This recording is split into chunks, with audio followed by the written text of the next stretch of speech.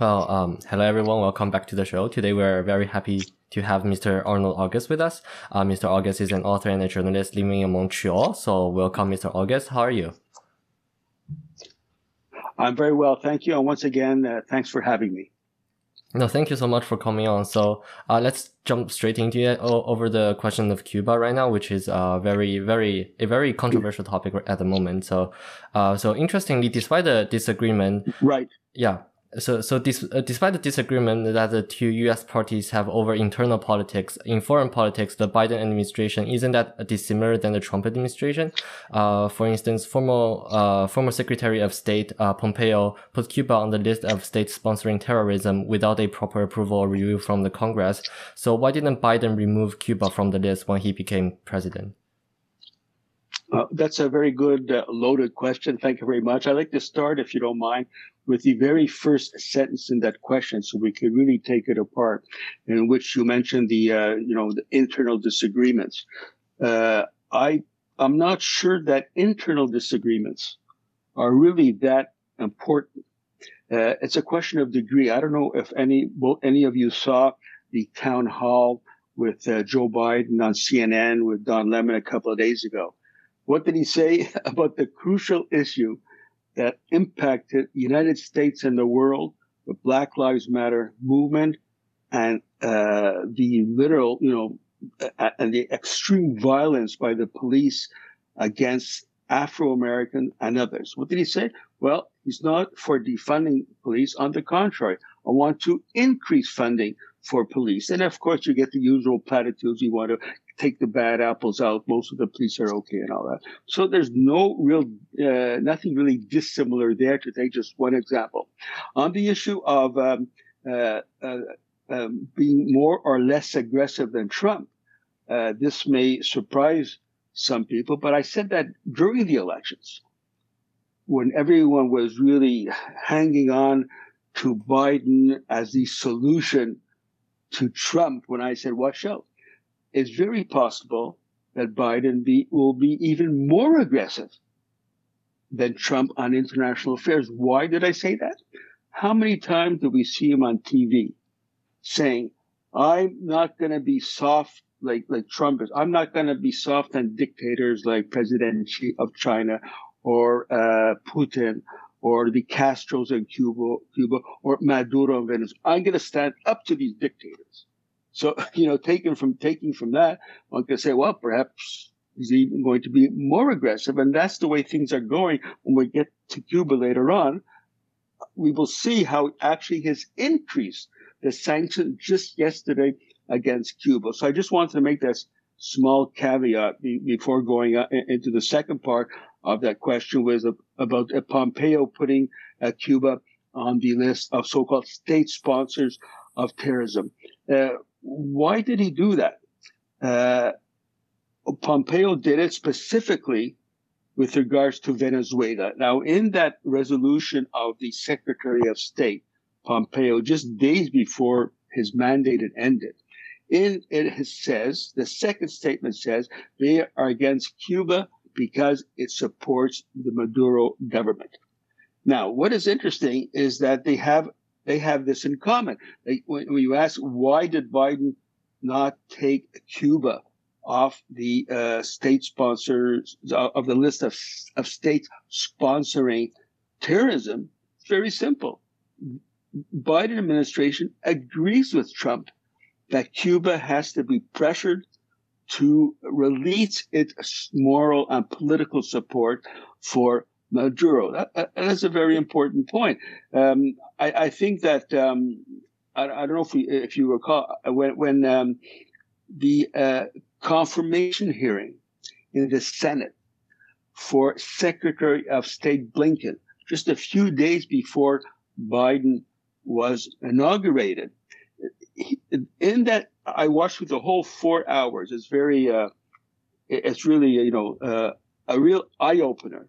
How behind the scenes, parties supposedly having different point of views, they actually, in that Senate hearing of 4 hours, they actually worked out a bipartisan foreign policy. Take the issue of the state list of states sponsoring terrorism, which you raised.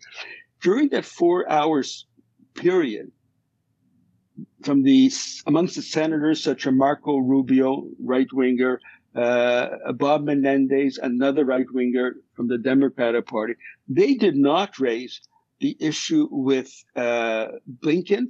I hope you're not going to take Cuba off the list of states sponsoring terrorism.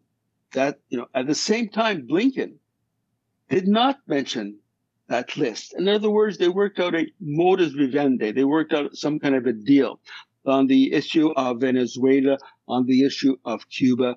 They are going to follow the Trump administration with regard to these two countries.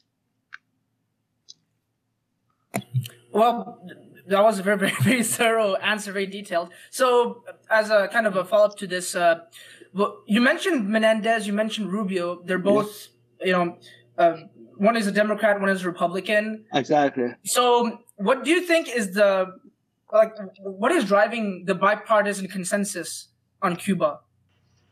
Well, I think the question is very important. I'd actually give a short background, if I may, on the issue of the elections, the last presidential elections. A lot of people saying, "Oh, this is a historical elections. We're finally going to beat that fascist Trump and have Biden being put into power." But in my view, it was historical, that elections, but not because what they are saying they defeated a fascist Trump.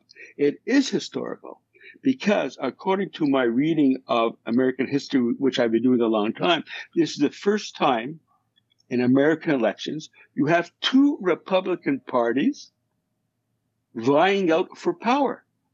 There was a whole important section of anti-Trump Republicans organized what is called the Lincoln Project, who grafted on to the Biden administration to oppose Trump. Now, once, of course, Biden got elected, he has a debt to pay to these anti-Trump Republicans. And so you have, for the first time, a real Republican Party, and I guess you would say the so-called Democratic Party was a light version of Republican Party. So taking this into account, everything else falls into place. For example, I think you mentioned Cuba. Now, a lot of people have been saying, well, Biden promised that he's going to change, he's going to reverse the Biden administration's sanctions against Cuba during the pandemic, and perhaps go back to the situation that existed before with Obama when Biden was vice president. But people, unfortunately, I really read these things in its original format. Now, when Biden says we are going to review the policy towards Cuba, he also says always taking into account our core values of democracy, human rights. Isn't that nice? So it's very convenient. Anytime they can declare, as they are doing now, that the so-called violation of human rights in Cuba, well, this whole policy of going back to Obama is no longer there. And I think that he also said, as I mentioned before, he said Biden is going to stand up to dictators like Castro. So we have to look at, that promise he did keep. Okay. Now we have to look at what they actually said during the elections, not sort of cherry picking what looks good for us under the false notion that there is really a choice between these two parties, that they're going to bring around major change. Yeah. Okay. Yeah. Speaking of Cuba, Venezuela, and so-called state sponsor of terrorism, so the SST list, was formally established in 1979 as part of the Export Administration Act. The latter of which, according to you citing the Washington Post, was, quote, a legal clause intended to give the executive branch the ability to restrict exports, arms transfers, and other commercial transactions. So, end quote. And you also emphasize that the act has the goal of strengthening the executive branch and not the Congress. So why is this fact important? Well, it's important because obviously when it was put into place, the drafters of that legislation wanted to make sure that they could very quickly, overnight, declared that such and such a state is a so-called state sponsor of terrorism without going through the niceties of consulting the Congress and all that. So, this is basically why this clause was there. At the same time, there is the need, it's accepted by law, that if a government wants to say that such country is a state sponsor of terrorism, they have to notify the Congress. This is what Obama did during the negotiations to establish diplomatic relations with Cuba. They have to notify the Congress, and Congress has 45 days to say they agree or do not agree with that new designation. With regards to Cuba, the 45 days elapsed, and automatically Cuba was removed from the state sponsor of terrorism. But on that issue, let us just say, in any case, Trump did it without any consultation of anyone, stroke of a pen. So as I've written many times, and many people agree with me, well, if Trump could designate Cuba as a terrorist state by the stroke of a pen, what is stopping Biden from removing Cuba from that list by the stroke of a pen? But the truth is, as I mentioned before, it may be hard to take for some people, but the Biden administration is as bad or even worse than the Trump administration with regards to Cuba. I mean, just yesterday, remember, everyone's been asking Biden, please remove the sanctions. There were over 240 sanctions measures adopted by Trump during the 4-year mandate, most of which was in the conditions of epidemic in Cuba as in other parts of the world. 240 people say, well, you have to rescind those 240. Not only did Biden not rescind them, but yesterday, as a result of the so-called mass protests, we could deal with that later, that pretext, yesterday Biden increased the sanctions against Cuba, and I guess it's very far from removing those under Trump. He actually increased those sanctions against Cuba. So we're in a very complicated and difficult situation with regards to Cuba as well as with regards to Venezuela. Right. So you mentioned the sanctions, right, and what people colloquially call the embargo. So about that, the Export Administration Amendments of 1977 stipulated that no longer shall a country face U.S. export control due to its communist status. Instead, the U.S. said that they shall take into account the factors that a country's present and potential relationship to the U.S. So whether it's a friendly or hostile nation towards the U.S., right? So what is the implication of this amendment towards U.S.-Cuba policy? Well, I'm glad that you caught that point. It's really important because on the surface, it may seem to some, United States is becoming more liberal. We are not going to designate a country to be a state sponsor of terrorism if it espouses communism. But what, in fact, it does, it expands the possibilities for United States to put countries on the list of state sponsors of terrorism. If you look at the current list now, that is to include all kinds of countries, whether they're communist or not. If one looks at the current list at this time, if I recall, it's Cuba, Iran, North Korea, Syria, Iraq, Libya, South Yemen, and Sudan. Now, it's interesting to know, bro, in that list, there are only 2 countries that support communism, Cuba and North Korea. Others do not. So that's why they changed it to include more countries and not to restrict the use of the definition of state sponsor of terrorism. Yeah, no. Right, so... No, Bruno, you go ahead. All right. Yeah, so, actually, I mean, I think I was going to ask, I mean, what was the rationale behind this whole, I guess, scheme, but you basically answered it. So I guess we can move on to your book, Democracy in Cuba. Yeah. So in your book, you talk about U.S. centrism and the perception of democracy based on the U.S. model. So what we could call, I guess, from the age of enlightenment, like liberal democracy, right? Yeah. So could you define this concept for your listeners? And also, as a side point earlier, you used the word liberal. So for our audience, define what you mean by liberal. Okay, let's deal with the question of U.S. centrism. We can go into, some of the features of it, the detail, but I think the most important thing for our listeners to think about, reflect upon, that the foundation of U.S. centrism comes from the very beginning with the establishment of the 13 colonies, in which they said, look, we are the beacon on the hill to shine light upon on the world. We are the chosen people. So, in my view, no one can really understand American foreign policy if one does that from the beginning to date. I mean, even worst situation of January 6, 2021, the assault on the Capitol and other activities, the U.S.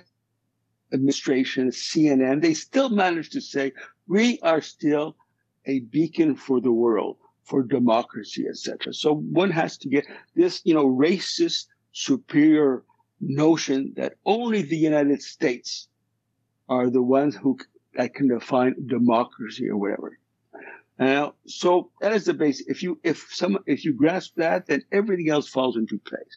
Now, the United States has what they call a multi-party system. Okay, first of all, their constitution, was never discussed or deliberated upon by the people. It was imposed on the people by a small clique of slave owners. And this is the same constitution that they have now, several centuries later. Now, they have decided that the model for democracy is when you have two or more political parties.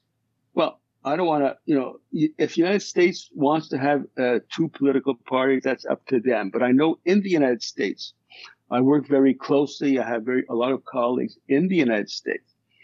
And they have been, in fact, one of my books, I also mentioned that they have been fighting against this notion that the lesser of two evils. Every time there's election, people are saying, oh, they're the same. No.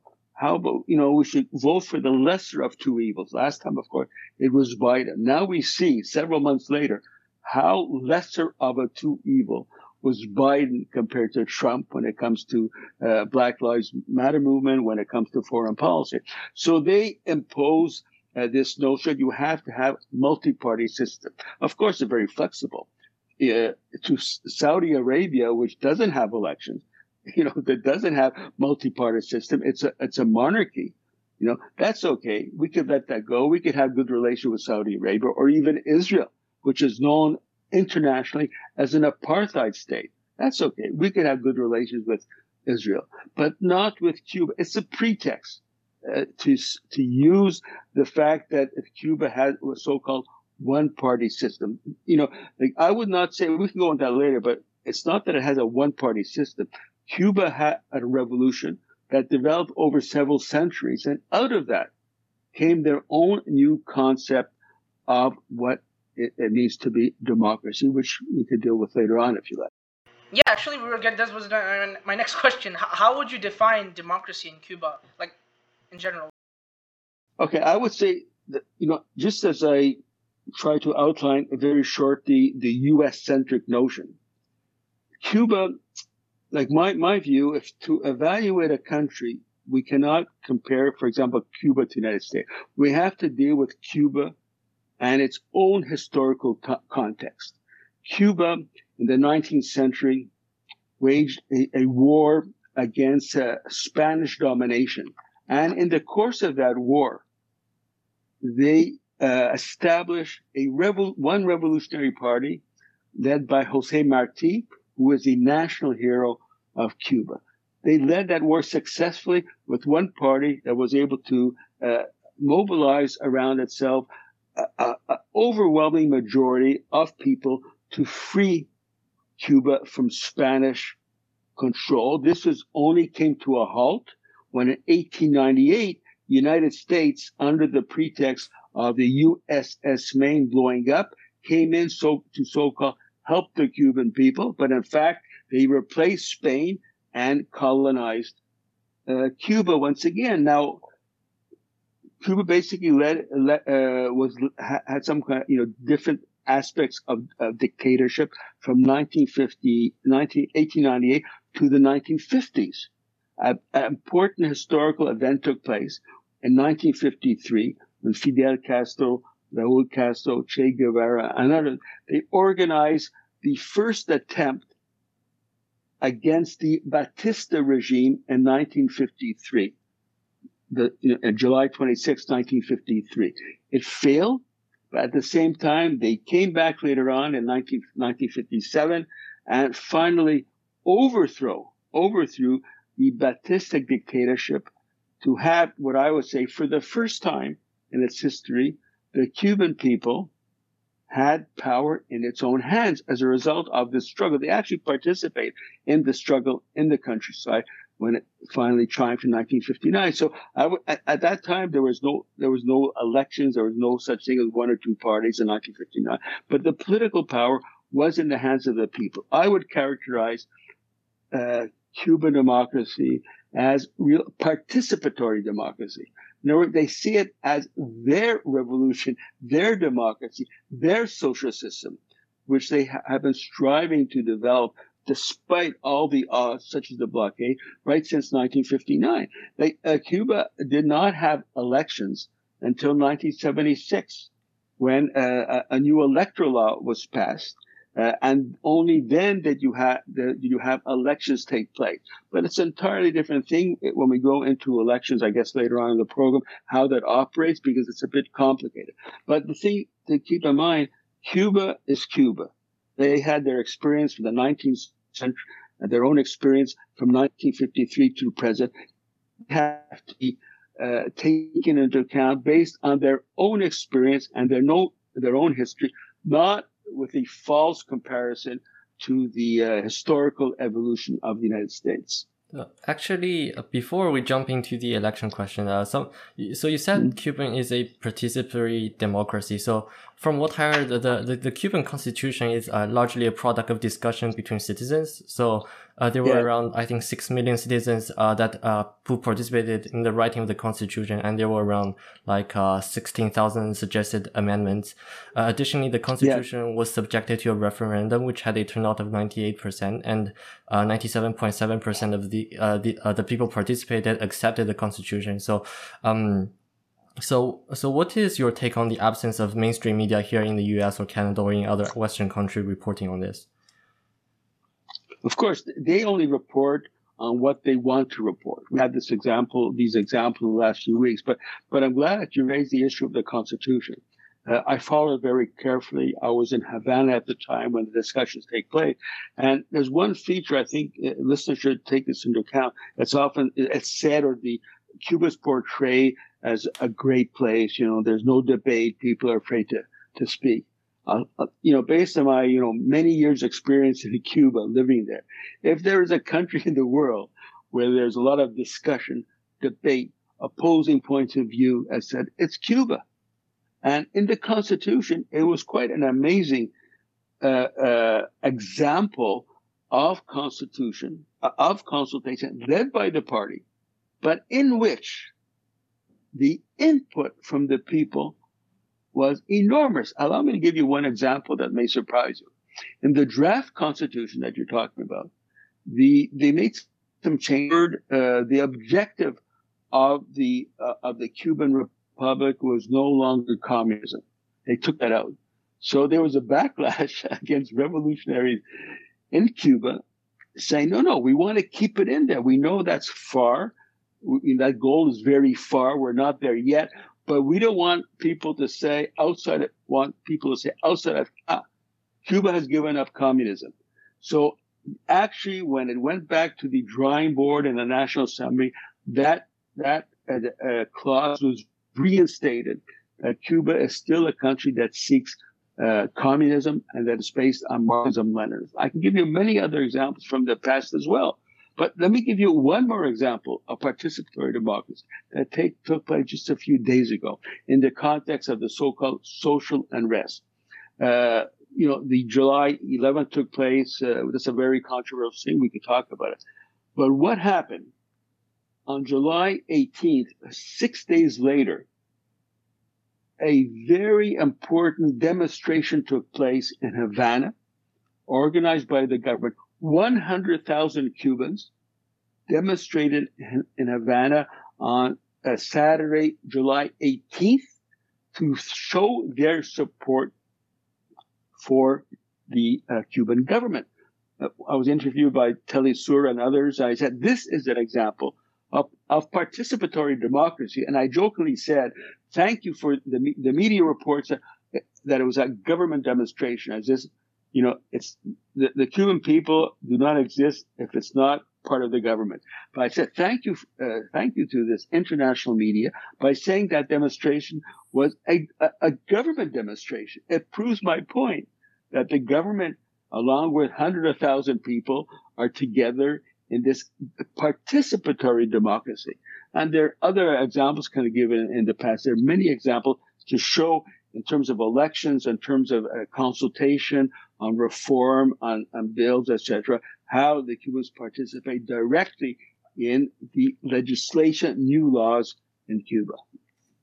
Okay, speaking of participatory democracy and continuing on to that point, actually, so talking about election and it being a part of participatory democracy. So Noam Chomsky and Edward S. Herman, writing in Manufacturing Consent, said there are basic preconditions to a free election in a country. So things such as freedom of speech and assembly, freedom of the press, freedom to organize and maintain intermediate economic, social, and political groups, also freedom to form political parties, organize members, put forward candidates, and campaign without fear of extreme violence.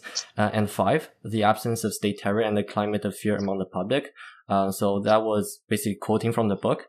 And so the basic narrative right now in the mainstream media is none of these preconditions are met and that Cuban is a one-man dictatorship rule. So according to your research, how are those preconditions in Cuba? Well, I'm glad that you raised Chomsky's writing on it, because currently I'm going through some reflection on the issue of Chomsky. I was very proud to have quoted Chomsky, one of my books, on how he explains how the mass media operate by allowing only those journalists who know what to say that pleases the elite. I quote that. Now, at the same time, I also have doubts about Noam Chomsky on various issues. I don't think anyone should be considered like a king, a philosopher king. For example, I have much less respect for Chomsky since the last 2 American elections, where there was a massive move by the revolutionary left, Afro-Americans, others, Jews, even, and Green Party, which is there is progressive, it's not here in the United States, in Canada. They were saying, no, we do not fall for the lesser of 2 evils. Let's vote for a third alternative to undo that historical trend. Now, in 2016, Chomsky, rather than supporting that movement, suggested to vote for Hillary Clinton. Just recently, once again, with regards to a Biden versus Trump, he also said people should vote for Biden. So in my view, he has a lot to his credit and to what he writes about and what he says. But I think his view on the elections in the United States, he does a lot of damage.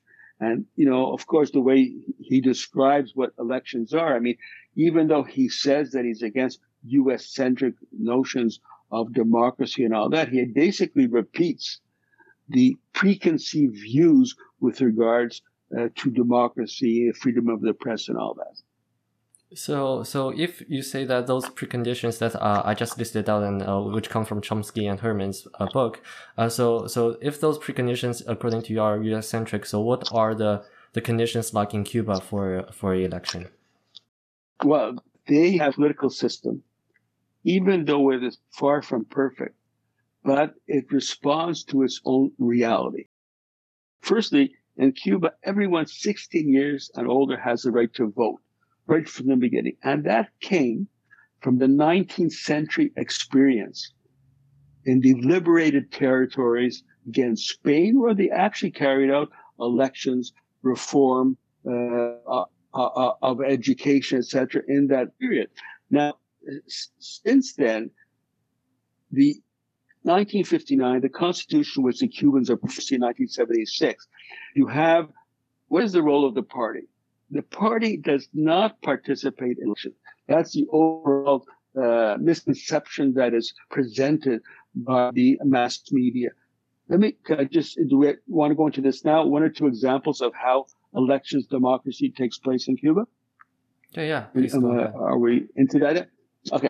So I know one of your questions is like how people are elected to how the municipal assemblies are established, how people vote to have delegates in the municipal assemblies. Why? Because according to law, and this is unique, no other country has it, according to law, half of the deputies elected to the National Assembly have to come from the municipal assembly. And they have the right to vote for one of these three different candidates. And the party affiliation is not an issue there. And once these elections take place, then these people are elected to the municipal assembly. Now, to get to the National Assembly, when the National Assembly takes place, the election, there's mass organizations which will choose from amongst those elected in that direct grassroots elections, nomination and elections at the grassroots level, amongst those elected to the different municipal assemblies, as well as other mass organizations such as university students, colleges, farmers, workers, until they come up with another list for elections to the National Assembly. And then voting takes place, and on the ballot box, you have several candidates, and people have a right to vote for one, two, or three candidates. Now, in order to be elected to the National Assembly, the person has to have at least 50% of the vote. And once this is established, the new National Assembly is established. And this is followed, I think this you have in one of your questions, this is followed by the elections to the Council of State. How do the elections of the Council of State take place? The National Assembly meets, half of which are delegates from the Municipal Assembly grassroots, and the other half are personalities from across the country.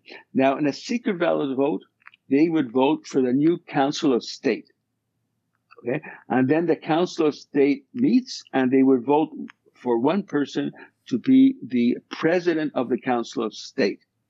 Now, then the president of the Council of State becomes the president of the Council of State. But there's another election. This is new, also voting for the president of the Republic. In this case, Miguel Díaz-Canel. So you have your president of the sort of the government, Council of State, and you also have president of the Republic. And I think the most important thing is, aside from these structures, watching the events taking place in Cuba over the last few months, how Cubans have been struggling in the context of the pandemic, the crippling sanctions, and all other pressures against them.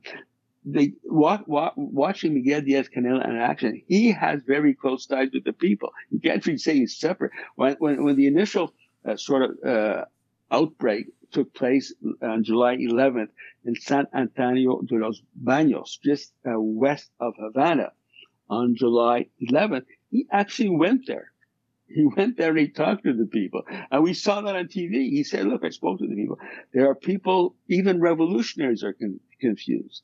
And we have to deal with some of the things that people are being raised. But at the same time, he was very clear, we cannot accept vandalism. We cannot accept delinquent behavior by some of them. And of course, some of these people who infiltrated into these actions actually called for more sanctions by the United States against Cuba, and also calling for the United States to actually invade Cuba, to liberate Cuba from the Castro. So I've been watching this for a long time. There's something difficult to quantify, but the close ties between the government and the people is something that we don't see, especially in a country such as Canada. Right, and actually, we're gonna talk about the protests now. So, the protests that are happening currently in Cuba, it's a rare moment where there are Cubans who are protesting against the government, and it doesn't usually happen. So, President Biden said that the U.S. stands firmly with the people of Cuba, as they said, they assert their universal rights. However, there was also, I'm sure you saw the Miami mayor who called for airstrikes in Cuba, who said, if I was to quote clearly, said that we should leave that option on the table, right? Right. And there were also several outlets like the Gray Zone who said that the anti-government protests were CIA driven, as they usually say that they are. But all that, together, what is your reaction towards this conversation happening in the U.S.? Well, the thing is, in the United States and also in Canada, it's pretty much the same as far as the mainstream media is concerned. The coverage of that, it completely inflates, exaggerates the so-called mass participation, while it completely ignores the American blockade of Cuba going on for 60 years, which creates havoc. I don't think we can call these mass demonstrations. They're very small in several cities. Okay, now let me give you one example. They try to portray it as something that is very popular. I participated in an article with Mint Press on this, and we have a photograph of a mass demonstration in Havana in front of the Maximo Gomez Monument in Havana. And the mass media say this is an anti-government demonstration. But there's one problem, bro, and that is in that demonstration we clearly see flags of July 26th movement, which is Fidel Castro's movement. So obviously it was a pro-government demonstration, and they try to make it look like an anti-government demonstration. Allow me to give you one other example, perhaps even more obnoxious. In Fox News, they had an interview with Ted Cruz. Now, in the backdrop to that interview, they had scenes from Havana saying that this is an anti-government demonstration. Now, they blurred out the signs that people were holding, signs that read, "Streets belong to the people," and "Long live the socialist revolution." They blurred that out from the signs, and they presented as a anti-government demonstration. There are many other examples. They even show photographs of in Egypt, which has a similar, and Cairo, which has a similar seawall as in Havana, trying to say this is the millions of people who are demonstrating against the Cuban government. Now, of course, there are some people in these cities who honestly participated because of grievances.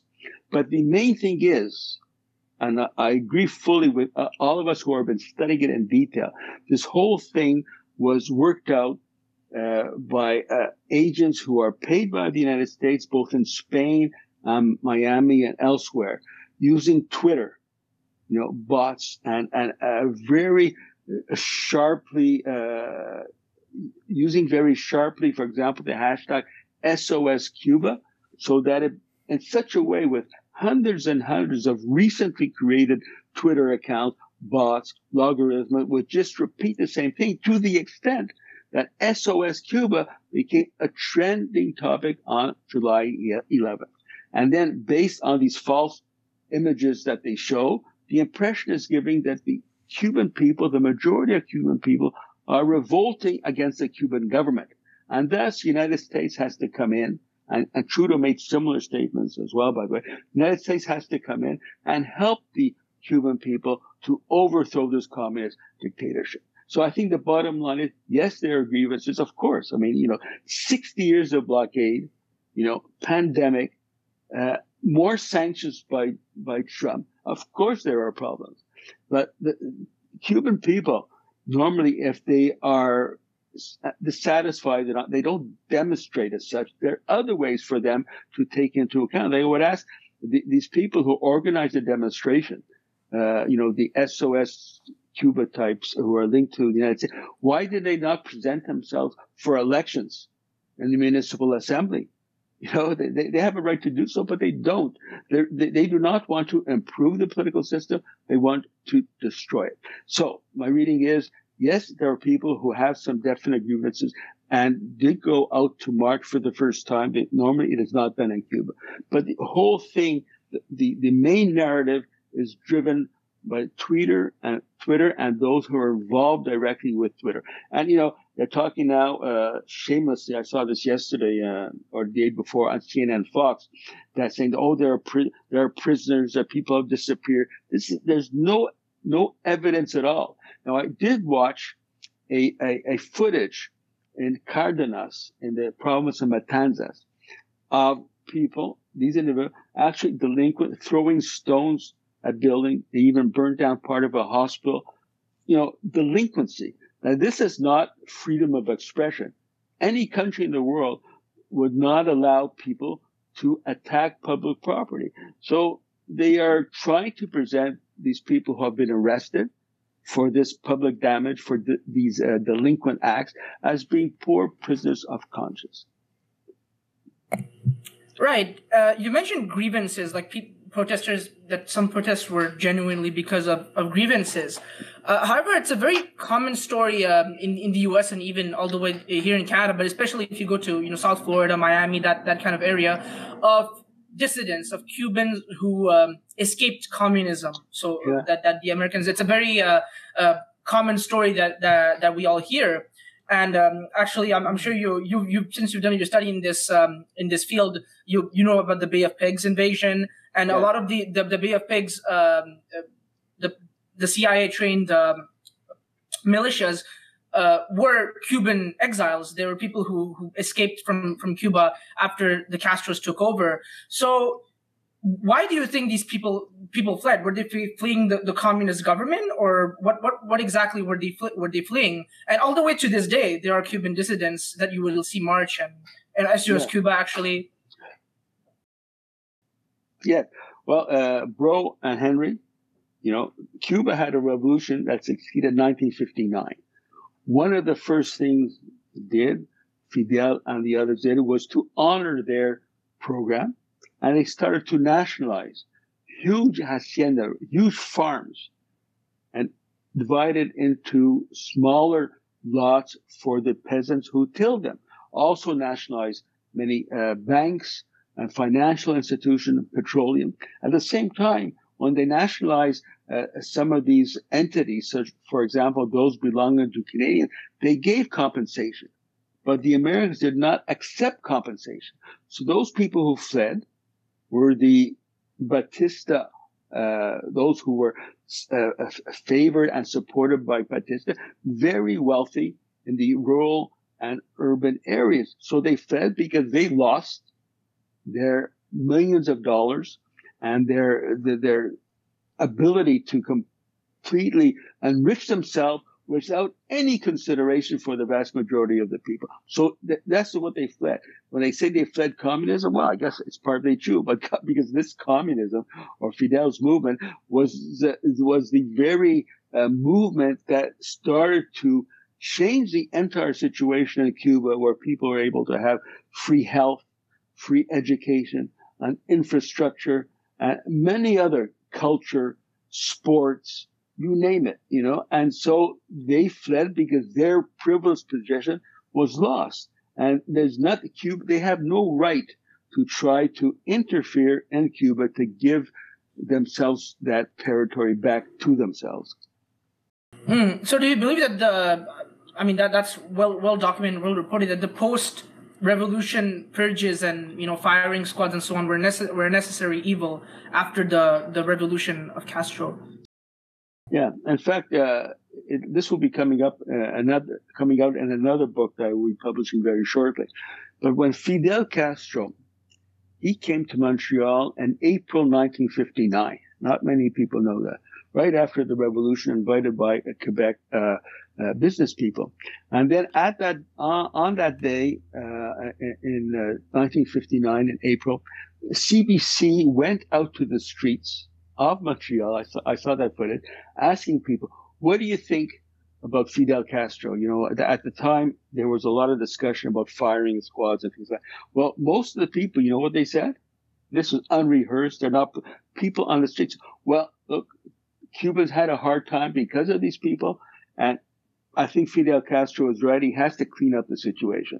He's absolutely right. There was actually sympathy in the streets of Montreal for Cuba, putting these people to trial, and when necessary, were executed. So this is, as part of life, and I think it's only normal. You know, Batista killed over 20,000 people while he was in power. Even John F. Kennedy said, we killed 20,000 people. And so the Cubans had every right in 1959, 1960.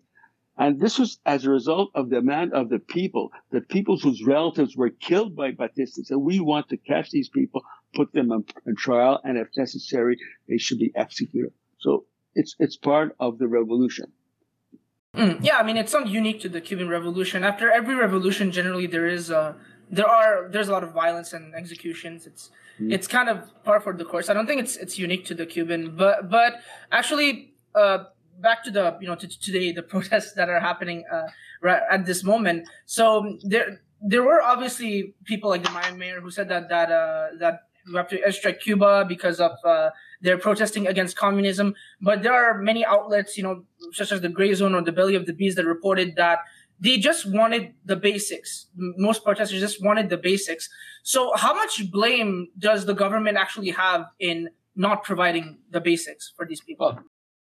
Well, I think the basics is a pretty large term. Like this, despite the pandemic, despite the sanctions against Cuba and the pandemic together closed down its main industry, the tourist industry, and so that was a huge amount of loss for the income of the Cuban people.